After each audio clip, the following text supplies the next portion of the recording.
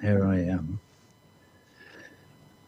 Madam President, Excellencies, distinguished members of the Council, ladies and gentlemen, I feel profoundly honoured to be afforded this singular opportunity to brief Your Excellencies today. With your forbearance, I shall endeavour to express what I believe to be the feelings of countless of our brothers and sisters all over the world, both here in New York and across the seas. I shall invite them into these hallowed halls to have their say. We are here to consider possibilities for peace in war-torn Ukraine, especially in light of the aforementioned increasing volume of weapons arriving in that unhappy country. Every morning, when I sit down at my laptop, I think of our brothers and sisters in Ukraine and elsewhere who, through no fault of their own, find themselves in dire and often deadly circumstances. Over there, in Ukraine, they may be soldiers facing another deadly day at the front, or they may be mothers or fathers facing the awful question, how can I feed my child today? Or they may be civilians, not knowing that today the lights will go out for sure, as they always do in war zones, knowing that there is no fresh water, that there is no fuel for the stove, no blanket, just barbed wire and watchtowers and walls and enmity. Or they might be over here in a big, rich city like New York. Here, brothers and sisters can still find themselves in dire straits. Maybe, somehow, however hard they worked, all their lives, they lost their footing on the slippery, tilting deck of the neoliberal capitalist ship we call life in the city and fell overboard to end up drowning. Maybe they got sick. Maybe they took out a student loan. Maybe they missed a payment. The margins are slim. Who knows? But now they live on the street in a pile of cardboard, maybe even within sight of this United Nations building. Anyway, wherever they are, all over the world, war zone or not, together they make up a majority, a voiceless majority. And today I shall endeavour to speak for them. We, the people, wish to live. We wish to live in peace, in conditions of parity that give us the real opportunity to look after ourselves and our loved ones. We are hard workers, and we are ready to work hard. All we need is a fair crack of the whip.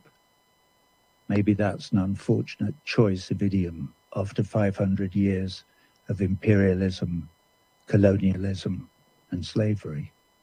Anyway, please help us. To help us, you may have to consider our predicament, and to do so, you may have to take your eye off the ball for a moment, to put your own goals momentarily to one side. What are your goals, by the way? And here maybe I direct my inquiries more to the 5 permanent members of this council. What are your goals?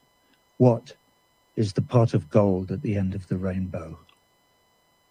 Bigger profits for war industries, more power globally, a bigger share of the global cake? Is Mother Earth a cake to be gobbled up? Does not a bigger share of the cake mean less for everyone else? What if today, in this place of safety, we were to look in another direction, to look at our capacity for empathy, for instance, to put ourselves in others' shoes, like, right now, for instance, the shoes of that chap on the other side of this room, or even the shoes of the voiceless majority, if they have any shoes, that is. The voiceless majority is concerned that your wars, yes, your wars, for these perpetual wars are not of our choosing, that your wars will destroy the planet that is our home, and along with every other living thing, we will be sacrificed on the altar of two things: profits from the war to line the pockets of the very, very few, and the hegemonic march of some empire or other towards unipolar world domination. Please reassure us that that is not your vision, for there is no good outcome down that road. That road leads only to disaster. Everyone on that road has a red button in their briefcase.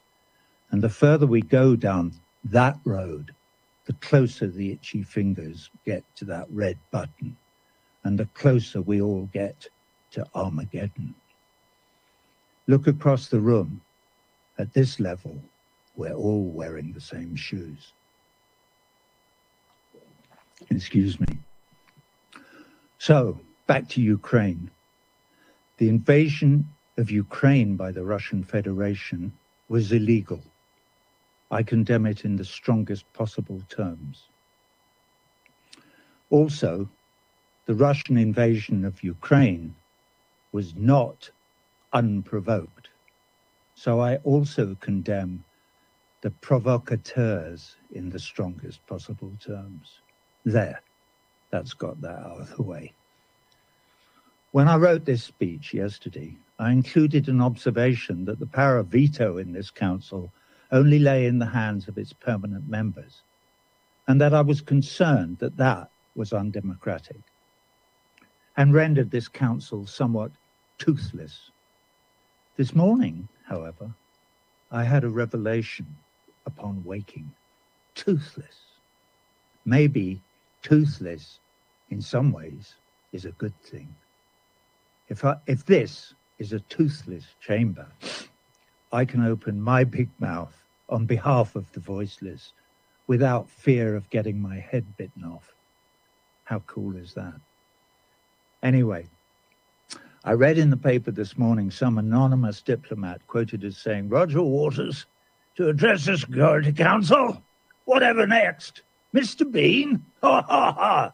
You know what they're like. Anyway, sorry. For those of you who don't know, Mr. Bean is an ineffectual character in an English comedy show on television. So it's a penny to a pound. The anonymous diplomat is an Englishman. Ha, ha. Thank you, sir. Anyway, I think it's time to introduce my mother, Mary Duncan Waters. She was a big influence on me. She was a school teacher.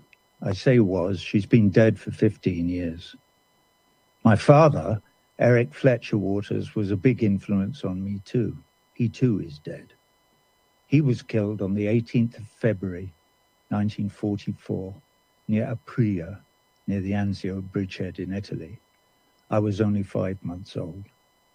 So I know something about war and loss. Anyway, back to my mum. When I was about 13, I was struggling with some knotty adolescent problem or other, trying to decide what to do. It doesn't matter what it was. I can't remember anyway, but my mum sat me down and said, "Now listen, you're going to be faced with many knotty problems during your life, Roger. And when you are, here's my advice. Read, read, read. Find out everything you can about whatever it is. Look at it from all sides, all angles. Listen to all opinions, especially ones you don't agree with. Research it thoroughly. And when you've done that, you will have done all the heavy lifting. And the next bit is easy. Is it? Okay, Mum. Well, what's the easy bit? Oh, the easy bit is you just do the right thing." Whew. So speaking of doing the right thing brings me to human rights. We the people want universal human rights for all our brothers and sisters all over the world, irrespective of their ethnicity, religion, or nationality. To be clear, that would include, but would not be limited to, the right to life and property under the law.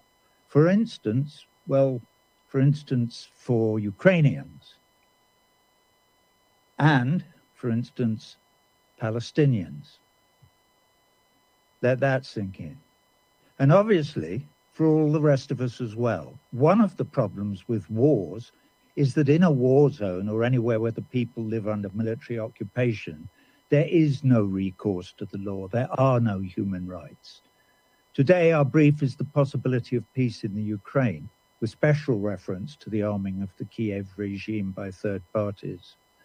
I'm running out of time. So what do the voiceless millions have to say? They say, thank you for hearing us today. We are many who do not share in the profits of the war industry. We do not willingly raise our sons and daughters to provide fodder for your cannons. In our opinion, the only sensible course of action today is to call for an immediate ceasefire in Ukraine. No ifs, no buts, no ands.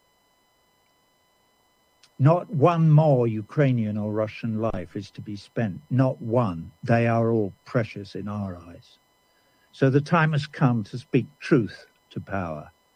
You all remember the story of the Emperor's new clothes. Of course you do. Well, the leaders of your respective empires stand, in one degree or another, naked before us. We have a message for them. It is a message from all the refugees in all the camps, a message from all the slums and favelas, a message from all the homeless on all the cold streets, from all the earthquakes and floods on earth. It is also a message from all the people, not quite starving, but wondering how on earth to make the pittance they earn meet the cost of a roof over their head and food for their families. My mother country, England, is, thank God, an empire no more. But in that country now there is a new catchphrase, eat or heat. You can't do both. It's a cry echoing round the whole of Europe. Apparently, the only thing the powers that be think we can all afford is perpetual war. How crazy is that? So, from the 4 billion or so brothers and sisters in this voiceless majority, who together with the millions in the international anti-war movement represent a huge constituency, enough is enough. We demand change. President Biden, President Putin, President Zelensky, USA, NATO, Russia, the EU, all of you, please change course now. Agree to a ceasefire in Ukraine today. That, of course, will only be the starting point, but everything extrapolates from that starting point. Imagine the collective global sigh of relief, the outpouring of joy, the international joining of voices in harmony singing an anthem to peace. John Lennon pumping the air with his fist from the grave. We've finally been heard in the corridors of power. The bullies in the schoolyard have agreed to stop playing nuclear chicken. We're not all going to die in a nuclear holocaust after all. At least, not today. The powers that be have been persuaded to drop the arms race and perpetual war as their accepted modus operandum. We can stop squandering all our precious resources on war. We can feed our children. We can keep them warm. We may even learn to cooperate with all our brothers and sisters and even save our beautiful planet home from destruction. Wouldn't that be nice? Your Excellencies, I thank you for your forbearance.